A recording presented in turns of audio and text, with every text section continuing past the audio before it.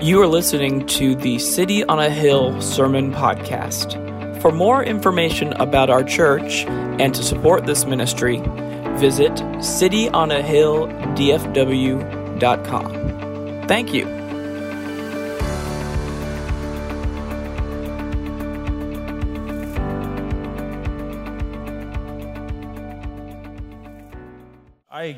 I've always loved listening to James play.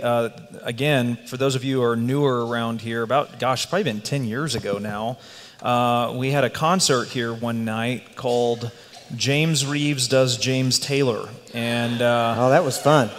That's my wheelhouse right there. I played drums with him, and man, we had a killer cast of people up here playing, and one of my favorite moments, honestly. It was a good time. How are y'all doing today? Let's see if I can get my notes working here. Notes working. There you go. That's part of the problem when you play and then you come over here and you change hats. Although I didn't change hats, did I? No, you didn't. I wouldn't know anything about singing and then immediately preaching after. No, you just pound the drums. Yeah, exactly. No, actually, if you're a guest, he sings halfway decent. Yeah. Thank you. That's nice. That's very nice. He's going to pull out a song here in a minute and prove me that was an understatement for sure. Where's that piano as it really was. Next week we are going to look forward. We're doing away with the preaching desk today. We normally, we sit behind the preaching desk, but we just decided we'd do away with it. Today we may do away with it. For a little while. We may light a fire with it or something. I wonder how many of you have ever heard of the Chevy Nova Award. Gosh, y'all never heard of that. Okay, well, the Chevy Nova Award is awarded to a company every year that has attempted to market their product in another country, and something got messed up in the translation. Now, this is a real deal. In fact, the Chevy Nova Award was given to GMC whenever they wanted to market the Nova car, remember the Chevy Nova, in Mexico. The problem is that in Spanish, Nova means no go. It means not going. And so that wasn't really a very inspiring logo or slogan in Mexico. The U.S. Dairy Association, a number of years ago, remember the Got Milk campaign? They're actually still doing it. But when you translate that into Spanish, literally it says, "Are you lactating?" And that didn't go over real big. The American T-shirt Association, one of the American T-shirt manufacturers, when the Pope visited and came to Miami a number of years ago, wanted to, capitalize on that event, so made T-shirts that says, "I saw the Pope." Now, Pope is in Spanish is El Papa, okay, the Pope. But it came out, somebody put La Papa, which means potato, and it means I saw the potato. I saw the potato. Praise God. Now, this had to be some gringo. The Holy Roman potato. Yeah, the Holy Roman potato. This had to be some gringo that did that, and they didn't bother to get a native speaker to check the translation. You remember Braniff Airlines? This is a good one. How many of you remember Braniff Airlines? They've been out of business, 30 years? But when I was a teenager, when I was at Baylor, Braniff Airlines was one of the biggest airlines in the country. And this was before they even began giving the Chevy Nova Awards. They pulled this one. But this one would have won, no doubt about it. Wanting to advertise Braniff's first-class seats, which were leather, their Fly in Leather campaign, which literally in Spanish is Vuela en Cuero, okay? Fly in leather. But mistakenly, they did Vuela en Cueros, which means fly naked, from what I understand. So, I don't know, maybe in Europe, that would have gone over real big. Probably. Yeah. But I'm not sure in Mexico how that goes. But all of these companies learned valuable lessons. They've learned valuable lessons, in fact, the hard way. And one of those valuable lessons is probably when you translate from one language to another, you should have a native speaker actually give you your translation and then double check it. Absolutely. And we all know that those lessons that are learned by experience are the ones that we usually learn the best, and they're the ones that usually stick with us the most. So what we're going to do this morning is lessons that we have learned, and I'm going to give you 3, and then I'm going to turn it for the real meat of the thing. This is more of a personal testimony for me, and as well as for Derek, but his is going to be much more theological probably than mine is this morning. One of the things I've learned, not just in the last year, but really over the last 10 or 12 years, has really come to fruition and have really figured it out within the last couple of years, as many of you have, and that is that life isn't just mountaintops and then valleys.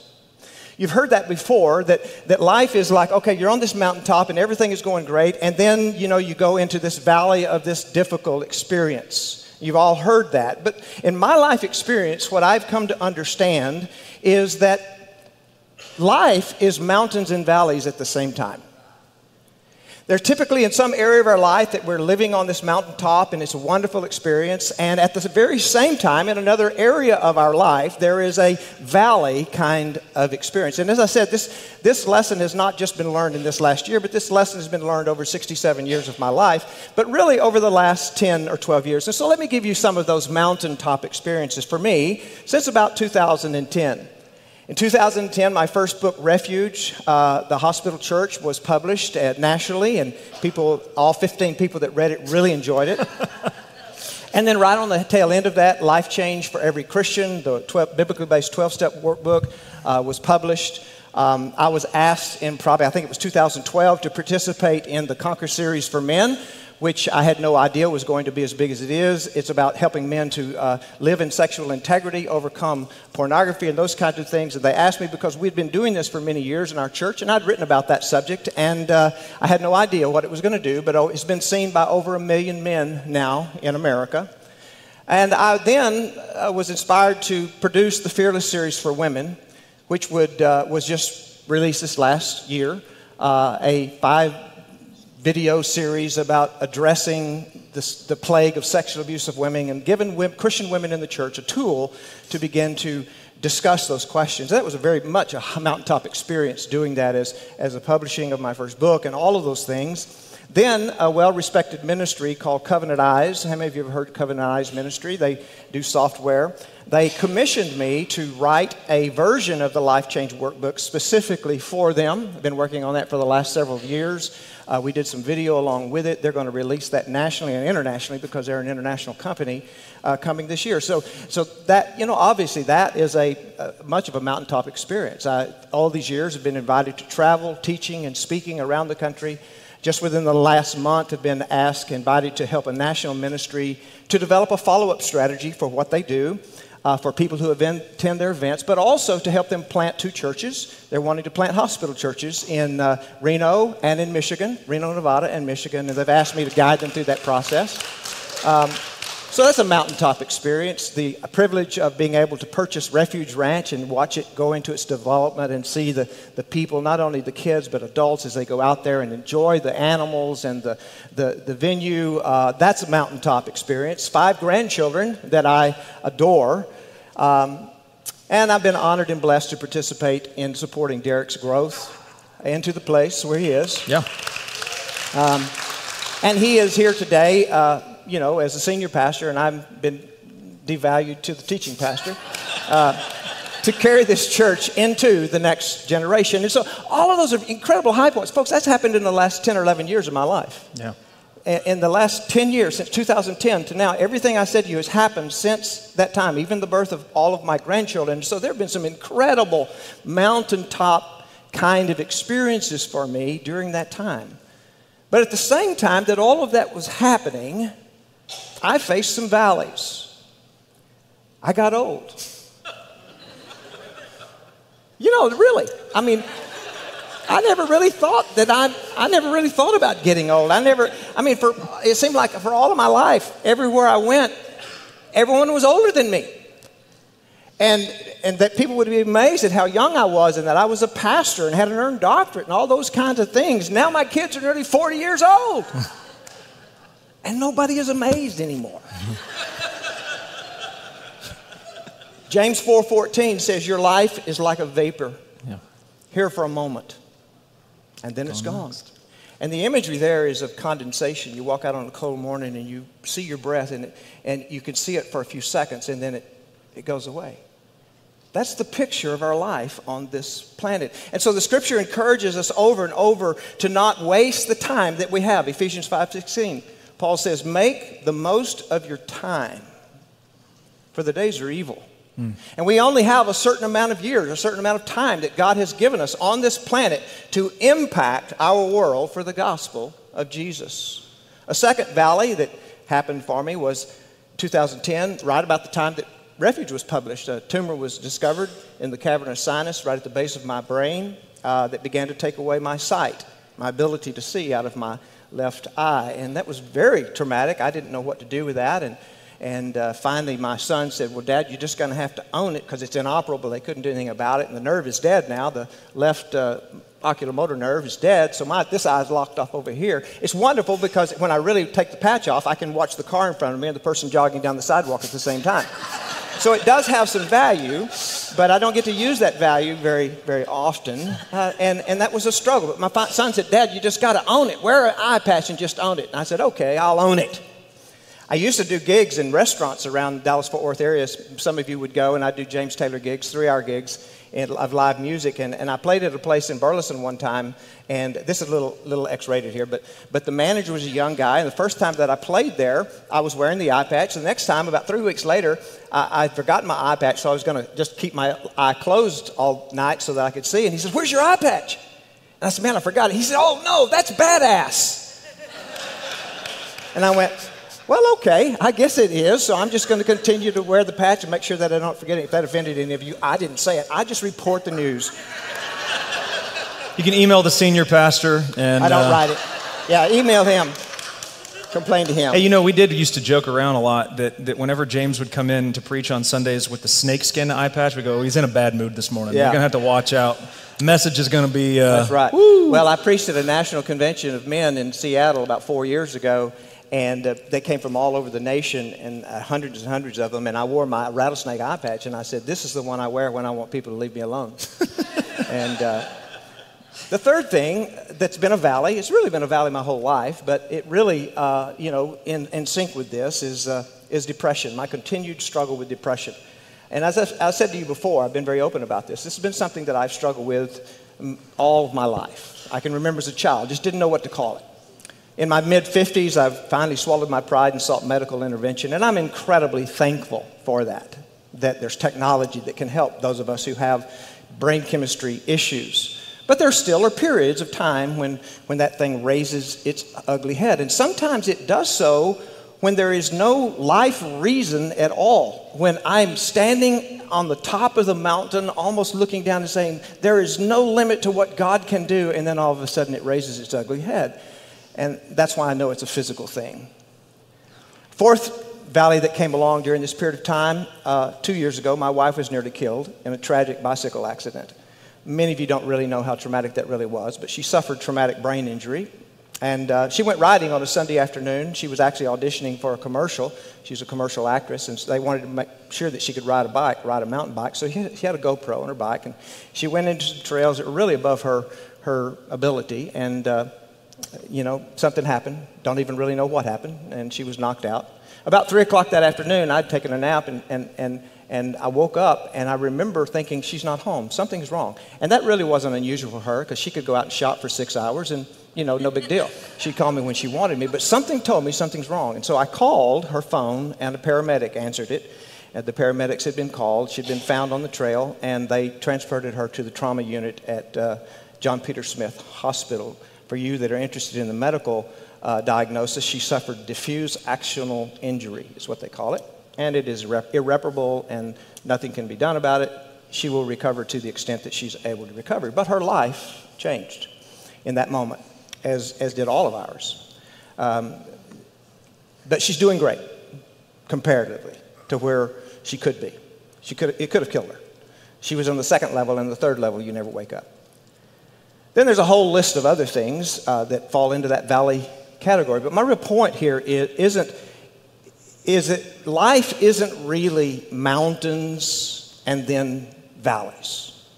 Life really is, if you can look at your life over the course of your life, that it is mountains and valleys at the same time. There are areas of your life that are great things are happening, good things are going on, and at the same time, other parts of your life may be about to be flushed down the toilet.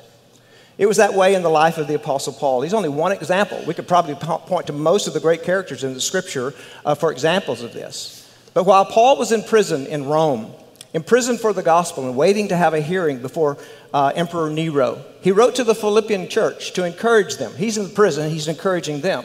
In chapter 1, verse 14, he says, I want you to know, brothers, that what has happened to me, and he's talking about his imprisonment, has really served to advance the gospel, so that the gospel has become known throughout the whole imperial guard and to all the rest, that my imprisonment is for Christ.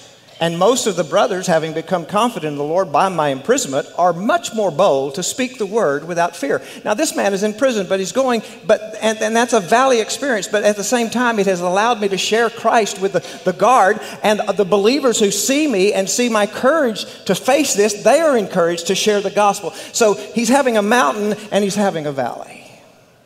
The gospel is squeaking through. In 2 Corinthians chapter 12, Paul speaks about that thorn in the flesh. We're very familiar with it. He wanted to be rid of it. He prayed God over and over, get rid of this, remove this valley. I want to be done with it. But when he came to understand that God's power was being made perfect through him in his weakness, because that weakness would make him depend upon God's power. When God said, my power is perfected in your weakness, then Paul rejoiced and he stated, then I'll glory in this weakness. I'm going to glory in this valley, in this thorn, for when I'm weak, then I'm strong. Mountains and valleys at the same time. That's life. Can I interject real fast? Sure can. Because I think that brings up or answers a question that I hear people struggle with from time to time, which is when people are when you're walking through a difficult moment in your life and something good happens, there's almost a sense of guilt of, I don't know that I should feel okay about celebrating that or joyful about that because there's this other thing happening that's, and I think what you're getting at is that part of walking a mature faith is learning how to celebrate in the valley, learning how to exalt in the valley, and learning how to mourn on the mountain. They're both, that's really fantastic. In fact, I would say it this way. It's really a question of mountains and valleys, of where you focus. And that really is it. This is not positive thinking or anything. It's real biblical truth. Where are you going to focus? But you see, if you focus on the valley in your life, then you'll miss the blessing, the fullness of the blessing of the mountain. Because your attention will be so focused on that difficult thing that's going on. But if you focus on that mountain, you will be able to gain strength to face the valley. If you focus on the valley, it will suck your life out of you where you can't enjoy the mountain. But if you focus only on the mountain, you're going to get strength from the Christ in order to deal with the valley. That's the first thing. Life is mountains and valleys. It's not mountains and then valleys. The second thing is that the greatest thing we can offer Christ isn't our ability, but it is our availability. And I know that sounds trite and you've heard that before, but it is very, very true. When I was a younger man, many, many decades ago, eons ago, I focused on ability. I really did. I came to Christ at 18, right off the streets, and man, I was behind, and I had a lot of catching up to do, and I focused on ability, increasing my ability. Because you see, that's how the world works. The world works according to your ability. So if you have the highest grade, you get to go to the best schools. If you run the fastest, you get the trophy or the ribbon. If you graduate at the top of your class, then you get the best job offers. And that's okay. That is how our world works. But the tragedy is we so often bring that mindset over into our walk with Christ as if we are only valued to Him according to our ability.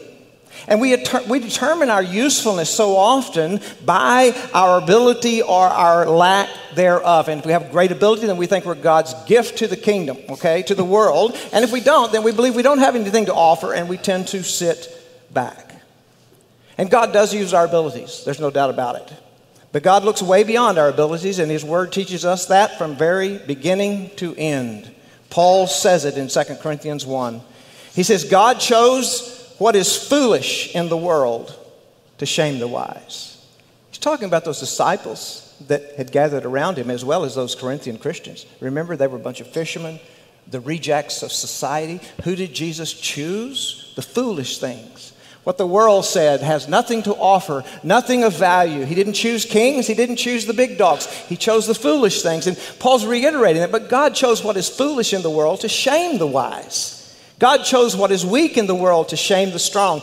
God chose what is low and despised in the world, shepherds, fishermen, even things that are not, to bring to nothing the things that are, so that no human being might boast in the presence of God. And for decades, I've watched this principle worked out here at City on a Hill and all the other names that we had before that.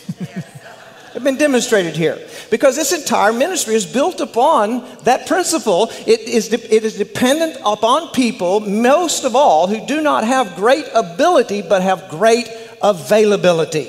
That's right. And that is what the Father primarily looks for. Not our ability, although He will use our ability, but our availability to Him. And I look around this ministry and have watched it since we transitioned in 1992 into the hospital church model, and I see the incredible work that some of you are doing that the average church would look at and say they have nothing to offer. As a matter of fact, not only do they have nothing to offer, we just assumed they weren't here.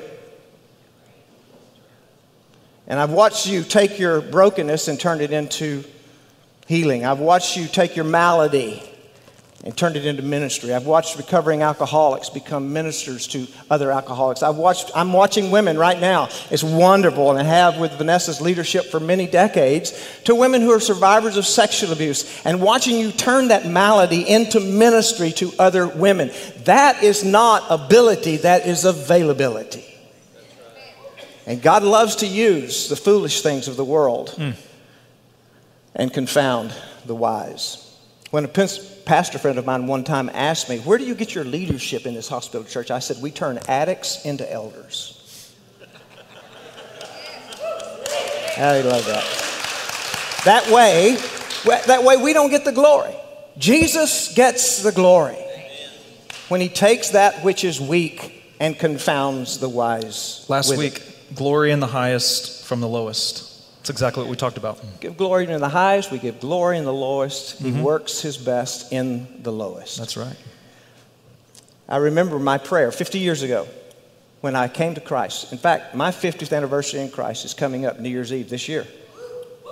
It was New Year's Eve 1971 in Cloudcroft, New Mexico, just off of the streets, out of the drug culture, when I bowed my head and I gave my life to Jesus Christ, having no idea where that was going to take me. But I do remember what I prayed. I prayed, "Jesus, if you can take this mess I've made of my life already at the age of 18, then I give myself to you." And He's done that. He's been faithful to that promise. The third thing is faithfulness is where you are, not where you want to be. I'll do this very quickly. Faithfulness is where you are, not where you want to be. So good. We often say, "I'll be faithful when God gives me this." No, you won't. If you're not faithful right now, you won't be faithful there. Faithfulness is where you are, not where you want to be. In the parable of the talents of the money, talents of money given to the servants, Jesus said that. To the two who had been good stewards of what had been entrusted to them, He said, "Well done, good and faithful servant. You have been faithful with a few things. I will give you charge over many." Faithfulness is about where you are, not where you want to be. I remember hearing that saying of the corporate CEO who said to one of the young men in the company, he says, you want to be in my seat, but you don't want to do what I did to get here. You want to be in my seat, but you don't want to do what I did to get here. And as I said, one of the great blessings of me has been willing to watch Derek. I've been able to watch Derek since the time he came to us as a non-believer when he was 21 years old, and now is working on his doctorate and has 2 master's degrees in theology and divinity. And to watch him be faithful. He started off as just a gopher for my wife. He was just a gopher. It's true. He just, hey, go for this, go for that. And to come to the point where he was available, he was faithful in each one of those places, and God just took him to the next level each time, and to where now he's in that position that I've longed to give away for many years, where all the complaints go to him. I worked this hard for this? Yes, you did. I did. Welcome to the ministry. I did. So, yeah. Life is mountains and valleys. Focus on the mountain. God looks for availability, not ability. Just be available. Faithfulness where you are, not where you want to be. Be faithful today. Take it, Derek. For my part, I am going to talk about another kind of dualism, if you will, that is very observable, that many of you have certainly seen play out over this past year, in the same way that life is both a series of mountains and valleys simultaneously. What I have learned this past year is that truth, spoken truth, brings about both unity and division at the same time. And in the same way, truth is the cause of both unity, unifying people, and dividing people. The same exact thing. I can say one thing, or James can say one thing from the stage, and that one statement from the Word of God can bring both unity to people and also division. And we see this play out in Scripture a lot. We see it in Jesus' teaching. Matthew chapter 7, verses 24 through 27. Jesus says, "Everyone then who hears these words of mine and does them will be like a wise man who built his house on the rock. And the rain fell, and the floods came, and the winds blew and beat on that house, but it did not fall because it had been founded on the rock. And everyone who hears these words of mine and does them will be like this man. And everyone who hears these words of mine and does not do them will be like a foolish man who built his house on the sand. And the rain fell, and the floods came, and the winds blew and beat against the house, and it fell, and great was the fall of it." Now, usually when we talk about this parable, we emphasize what we believe is really the point of the parable, which is that the results of obedience are generally good and the results of disobedience are generally bad. If you do the words of Jesus, your house is going to stand. It's going to withstand the storm. If you do not do the words of Jesus, the storm is likely going to destroy your house. That's the point of the parable. But notice that both the ones who are doing the words of Jesus and the ones who are not doing the words of Jesus are hearing the same exact words of Jesus. Nothing has changed there. The same truth. It's the same truth. In other words, Jesus speaks. Some are unified to him through his words, and some are divided away from him through his words. Same words, unity and division at the same time. We see it in Jesus' teaching. We really see it with Jesus himself. Not only is it that Jesus' teaching unites and divides, but Jesus himself unites and divides because Jesus himself is truth. He said in John 14:6, "For I am the way and the truth and the life. No one comes to the Father except through me." Jesus is not, then, understand this, Jesus is not the means by which we find the truth. Jesus is the truth. If you found Jesus, you found the truth. That's right. If you know Jesus, you know the truth. John said in John 1:14, "The Word became flesh and dwelt among us, and we have seen his glory, glory as of the only Son from the Father, full of" what? Grace and truth. So not only the words of Jesus are true, but Jesus himself is the very embodiment of truth. Now, that theological reality presents to us two things that I really want you to get here this morning. Number one, what this means is you cannot live according to truth and reject Jesus. You can't do it. If Jesus is the truth and you have rejected Jesus, you have rejected the truth. They go hand in hand. That cuts the heart out of postmodernism, doesn't it? It cuts it right out. And it is interesting, actually, that the secular worldview, postmodernism, rejects not only what we say is true. Postmodernism rejects the very idea of truth. The very concept of objective truth is just thrown out the window. There is no such thing as objective truth in the postmodern worldview that is so prevalent today in universities, high schools, and various other social groups. There is no such thing as objective truth. Everyone is just living your version of truth, right? You stay in your lane, I'll stay in mine. I'm going to do what I think is right. You're going to do what you think is right. The book of Judges says that doesn't play itself out well when that happens. Yeah, it never really does. Everyone did what was right in their own eyes, and lots of bad things happened. But it's interesting, right? I mean, this postmodern position is exactly what the Bible predicts would happen. If you reject Jesus, you reject truth. You can't even understand it. You can't even comprehend it. Paul says that you're not spiritually discerned. You don't have the tools to even understand the truth if you've rejected Jesus. This is why I don't debate with non-Christians anymore. I don't, because until they know and receive Jesus, they will never know and receive truth. I can say all the things, and I can present all the arguments, and I can do everything I can in the best manner with the best spirit possible, and they will not hear it. Not because they're unwilling necessarily, because they're not even capable of hearing it. Jesus is the truth. They're one and the same. You know, the interesting thing about it, have I got mine? Yeah. Is we hear a lot today Because there is great division within the church in America. There's great division within local churches. And this cry out of everybody, let's just quit arguing, let's quit fighting, let's just be unified. You know what the scripture says? We are to be unified around the truth. And when error is being brought into and amalgamated into the truth, we have to do war with it. Yes. We are called to do battle, and that causes dissension and it causes hurt. Unity is not something that we are to have to everybody just decide his truth. We are to be unified around the truth. And if we do not confront error when we see it being amalgamated into the truth, then we have not done our job. Well, and let me say, for those of you who I suspect most of you probably are not even minorly well-versed in church history, but you've probably heard of the Nicene Creed, right? It's a fairly well-known creed that comes out of the Council of Nicaea, something else that I'm sure at least some of you have heard of.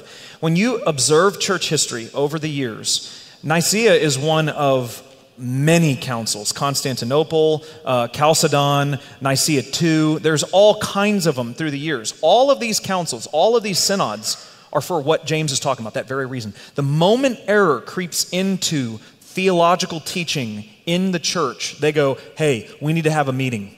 We need to chase this thing out and figure out what is truth, what is orthodoxy, what is a lie, so that we can route it out and appropriately call heretics who are actually heretics. And in that moment, the truth does both of those things. It unites around truth and it divides. Absolutely.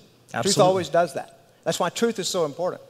Just because somebody says, well, I love Jesus. No. That isn't enough. No. You need to have I want more. to know what you mean by Jesus. Right. I want to know what you believe about Jesus, how it matches up with the Word of God. Absolutely. You cannot live for Jesus and reject the truth. But there's a second part of this, because the converse is true as well. You cannot live for Jesus and reject truth.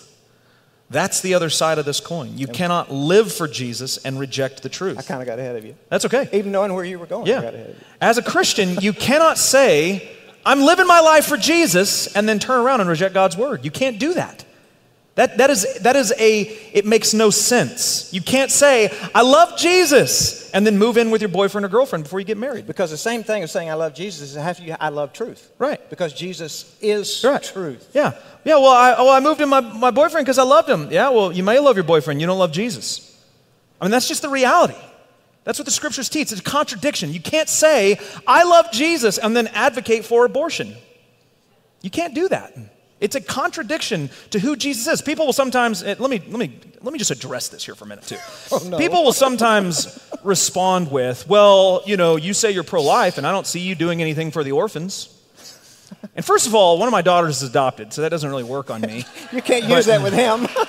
But second of all, it's a really stupid, weak argument.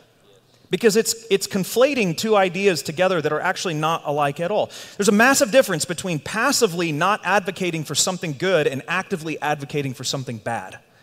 Those are not the same things. One is, at worst, indifferent to an issue. The other is active participation with the issue.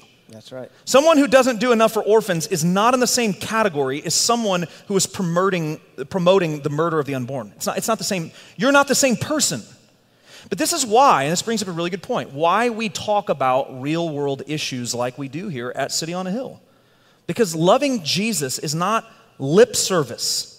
It's not about what you say. It's not about what you feel inside or whatever. It's about letting him organize and direct every single aspect of your life. Not just your life in church, not just your life in Bible study, not just your life in your little church group friend circles, but letting him direct and organize every single aspect of your life. If you say that you love Jesus, and then you live your life in opposition to what he is teaching and who he is, you don't really love Jesus. You just want fire insurance. Well, and when I help plant these churches in Reno, in Michigan, I've told the church planters, I said, if you want to pastor a mega church, don't use this church model. No. Because the hospital church model is based in truth, and the truth pisses people off. It does. And there are not that many people that want to live according to truth and face real life. Right.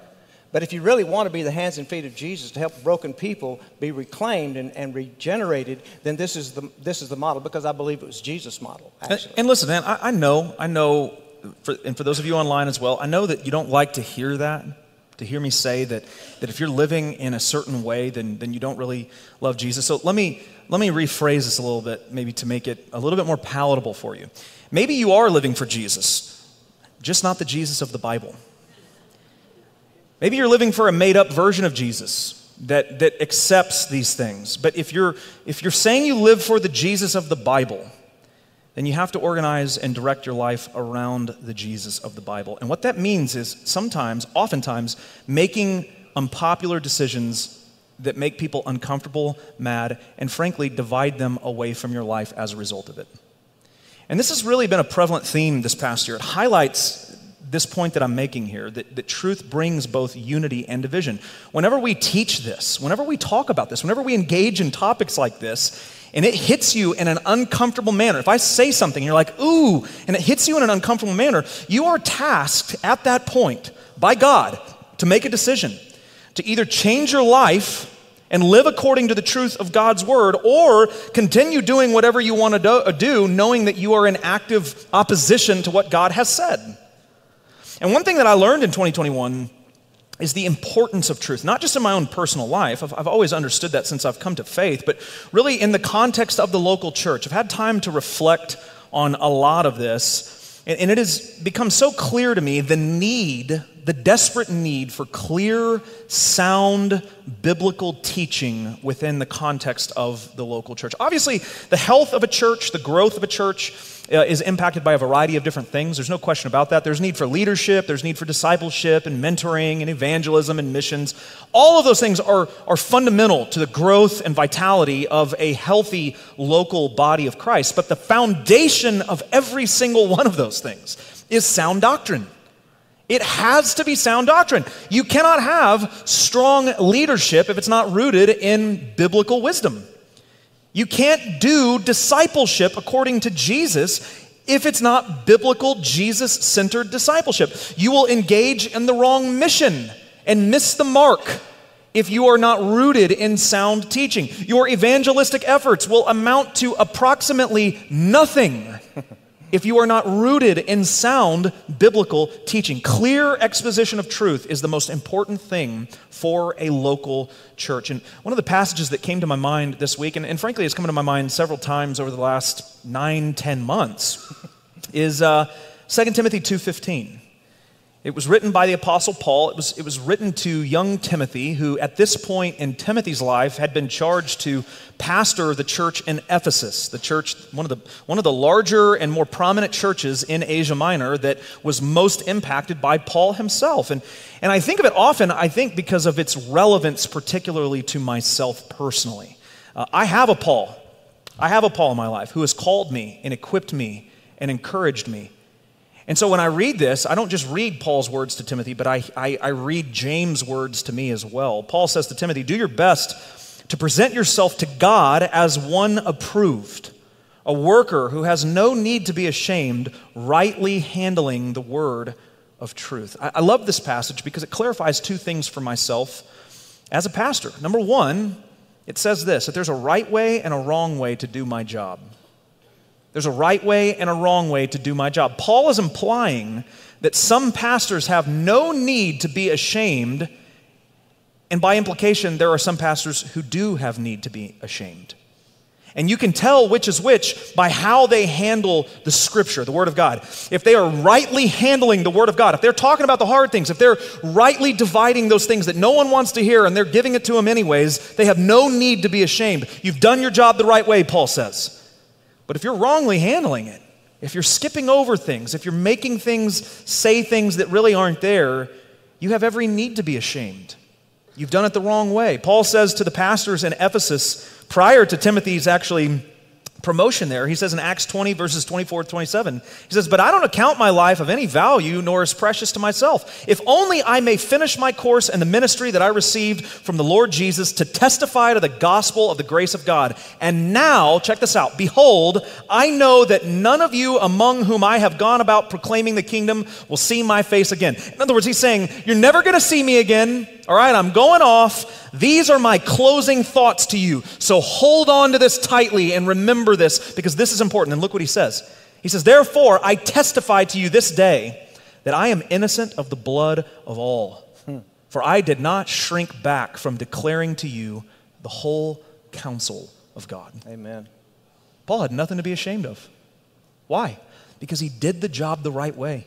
He rightly handled the word of truth. He didn't shrink away from saying the hard things. He declared the whole counsel of God. And I'll be honest with you, there's a lot of pastors and preachers today in 2021 and moving into 2022 who do not declare the whole truth of God, especially in this day and time. They don't want to offend or hurt feelings because that is the cardinal sin of our culture, hurting feelings.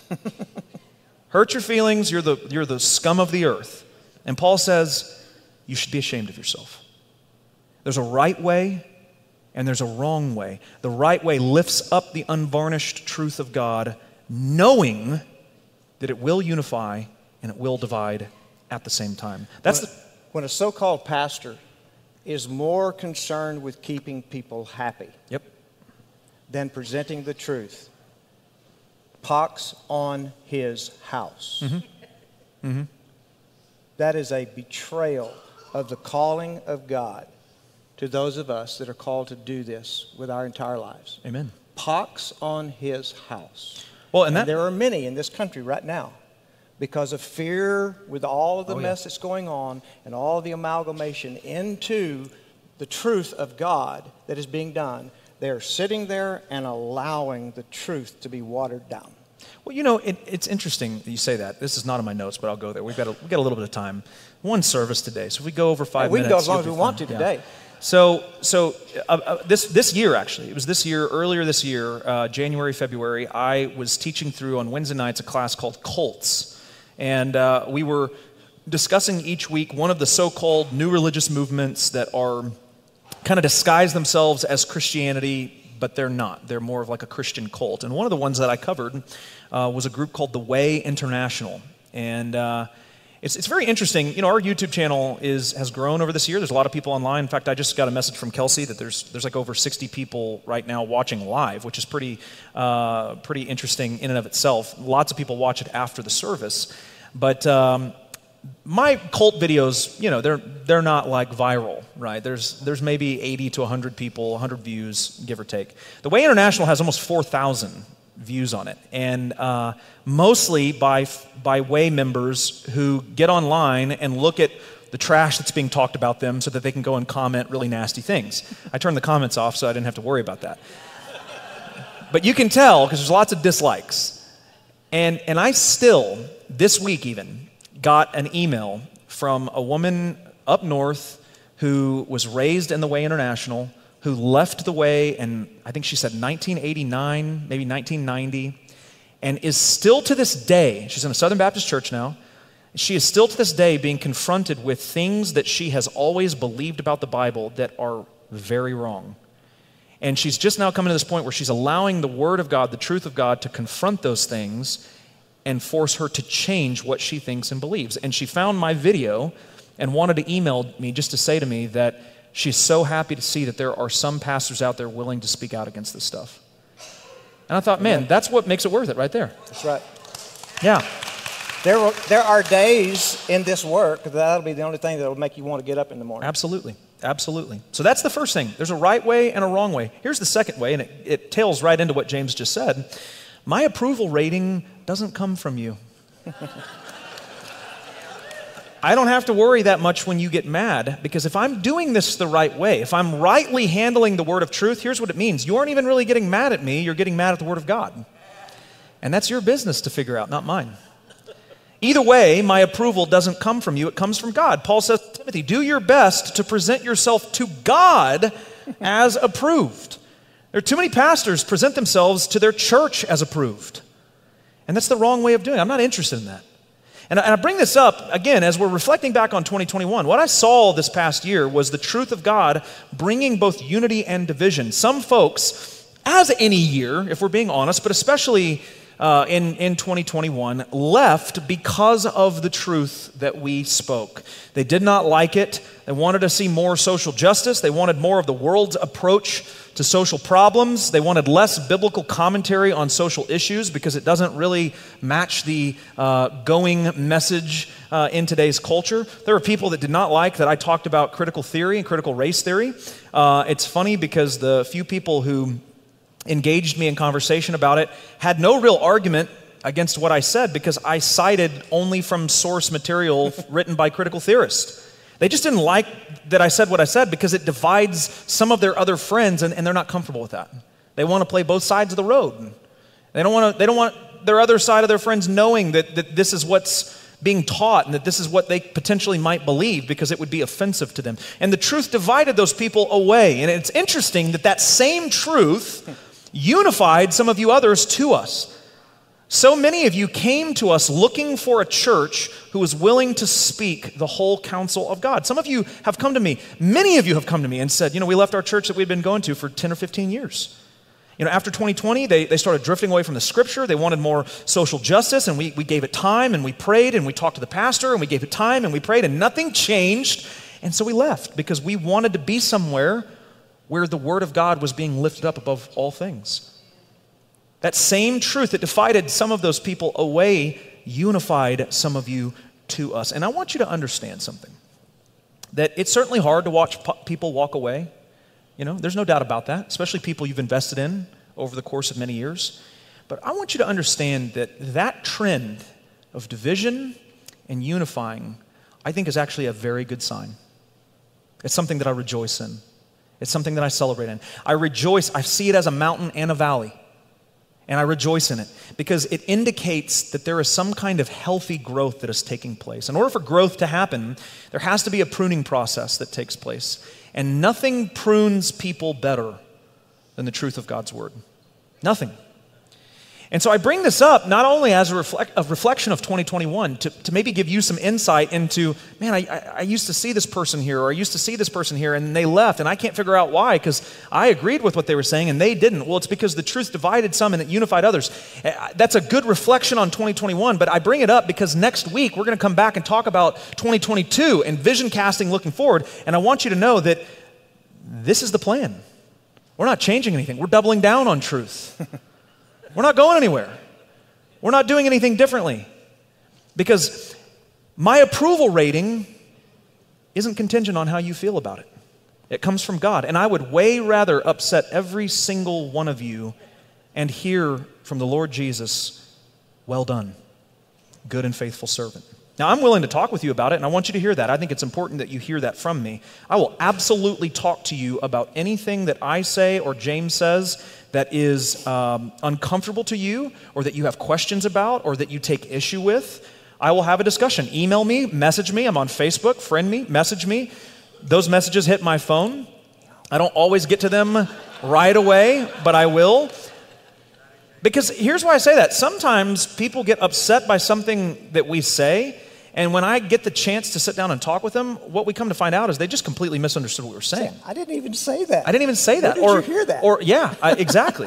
This happened several times over this last year. So I am willing to engage with you. I'm willing to talk with you. That is part of my role here. But understand this, that if at the end of that conversation, what it turns out is it's just the truth of God's word that's upsetting you, what I'm going to do is I'm going to kindly and gracefully ask you to wrestle with that and not me. I'm not who you need to be wrestling with. You need to be wrestling with the Holy Spirit on that one. I don't write this. We just unpack it.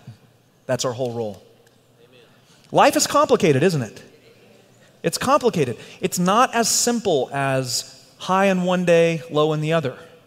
Often it is high and low simultaneously. Often it is unity and division simultaneously, and that is okay.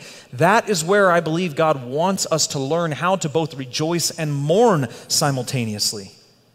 Because in doing so, we're able to meet the highs where they are and meet the lows where they are and not diminish either of them, not put away or suppress any of them, but really live in both of them at the same time. And I've said this for many, many decades. When you start talking in decades, you know you're old. But I've said this for many decades, and I've had people argue with me. But I believe it to be true. I never learned anything on the mountaintop. That's right.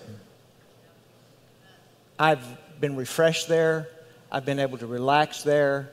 But I've never learned a thing there. Everything I've learned has been in that valley. Everyone wants mountains and unity. When the bottom fell out, everything I've learned has been in that valley. And God, by His graciousness, gives us mountain experiences while we're in the valleys, or we probably would throw up our hands and quit sometimes. Yeah. But look to those valleys as a teaching moment. That's right. That's right. Come back next week, and we're going to talk about the vision that we have for, and the opportunity, really, I think is a good word, to make different choices. The new year presents itself only once a year, and it gives you the opportunity to rethink maybe some of the ways that you're doing things, maybe rethink some of the decisions that you're making currently, some of the habits that you're making currently. And I don't mean, Diet Coke versus regular Coke. That's fine. You can do that on your own. But I mean within the local church, where you're spending your time, how you're using your gifting. We're going to come back and talk about that next week. Pray with me before we finish. Father, thank you for this time, and thank you for such a valuable year to glean such, I think, really important truths.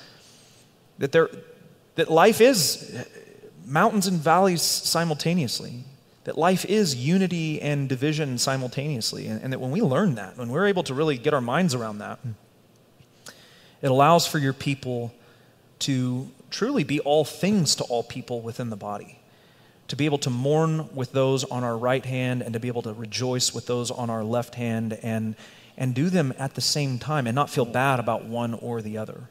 But to recognize that life is complicated, but that we serve a sovereign God who loves us, who has a plan and a purpose for us, and will one day redeem all of creation back to Himself, God. We rejoice in you for that, and we thank you for that. And we pray all of these things in the powerful name of Jesus. Amen. Amen. God bless you. We'll see you.